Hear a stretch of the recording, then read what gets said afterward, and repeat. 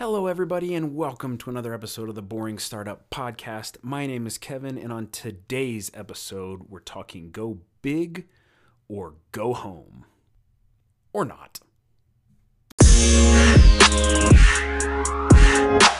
Just a quick episode for you today on this idea of go big or go home, or scale fast, be first to market. And I just want to talk about how I've been thinking about this a lot lately and how the Boring Startup's not about that.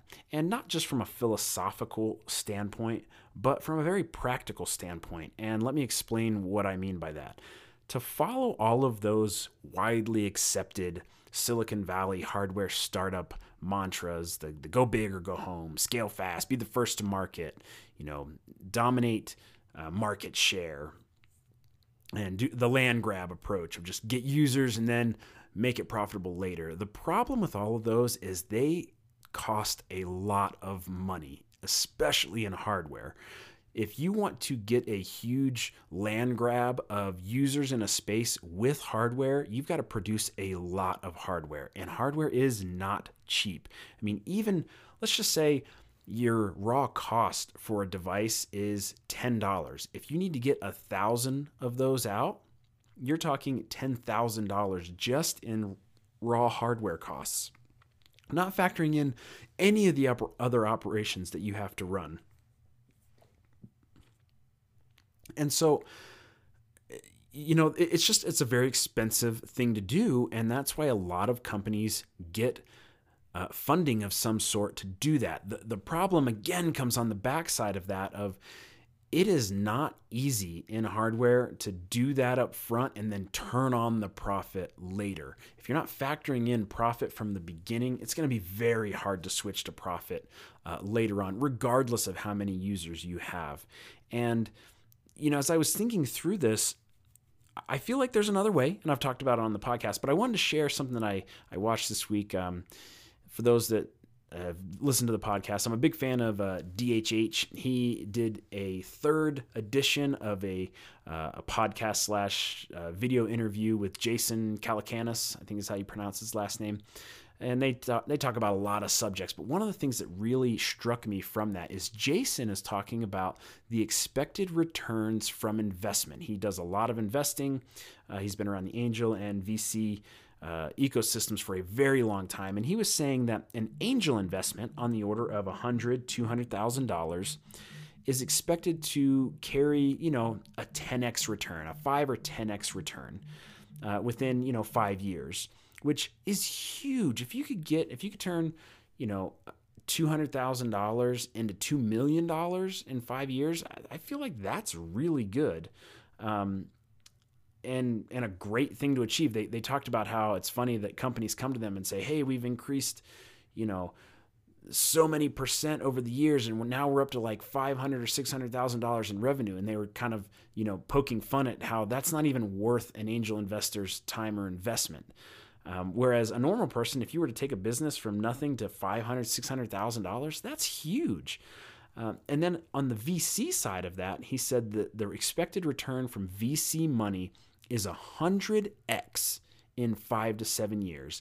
And how do you get that 100x? It's not by profit. It's by showing revenue, by doing the go big or go home, the scale fast, first to market, land grab stuff, and then hoping that you get another round of investment to pay off the first investors or you are bought by somebody. None of these are based on turning something into a profitable business. It's all about valuations. That's the name of the game, and that's what the money is there for. And that's I don't want anything to do with that game. And so I've been thinking a lot more about it lately, especially as we are working more in this B2B market and thinking about how to scale if necessary and what the cost of doing that are going to be.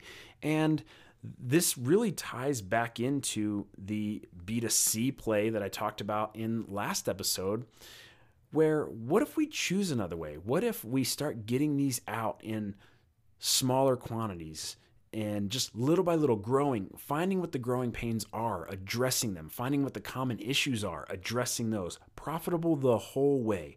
This is a waste of time for an angel investor or a venture capitalist, but it's not a waste of time to me. If I could take the business to 200,000, 300,000 in revenue with good profit to support myself, that is a huge win to me, whereas it is seen as a massive failure to an angel investor or a VC. And so I don't want any part of that. And I want to help other people think more about, I think Silicon Valley sort of pokes fun at this. Oh, you want to run a lifestyle business? Yep. Yeah, I sure do.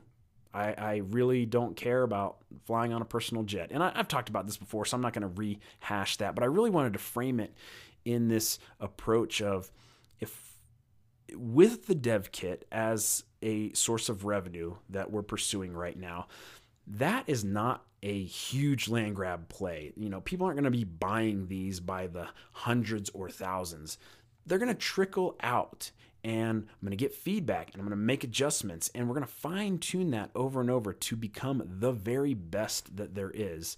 And, that isn't sexy. Again, this is the boring startup, but for me, that's what works. And I really wish more people would think about it that way, as a possible way for them to work, that it doesn't have to, I don't have to get an order for 10,000 units and then go find a VC to write me a check to fund that and then bury myself under that load. Giving somebody a 100x return on their money in 5 years is, I can't even, it gives me anxiety just thinking about it, not even being involved in it. Like the amount of pressure that they have to feel to be able to return on that, versus just, hey, what if we could just turn this into a profitable business that kicks off profit every year and allows us to work how we want and be happy? Like, that sounds pretty good to me. And so, like I said, short episode today. I just wanted to talk about that, how I've been thinking a lot about, scaling and how necessary is it?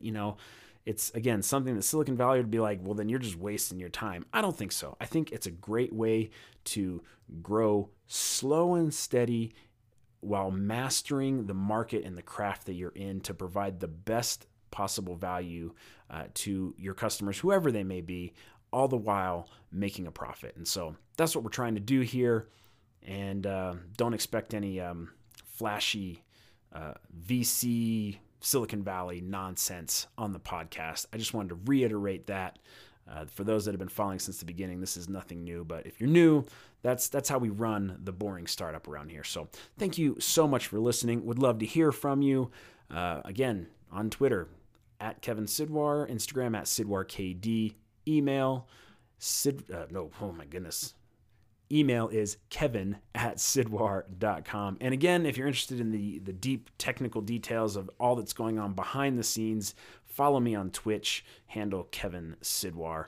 A lot of cool stuff going on over there on the redesign for ESP32. So that's going to do it. I hope everybody is having a fantastic week or weekend, depending on when you catch this episode, and we will see you next time.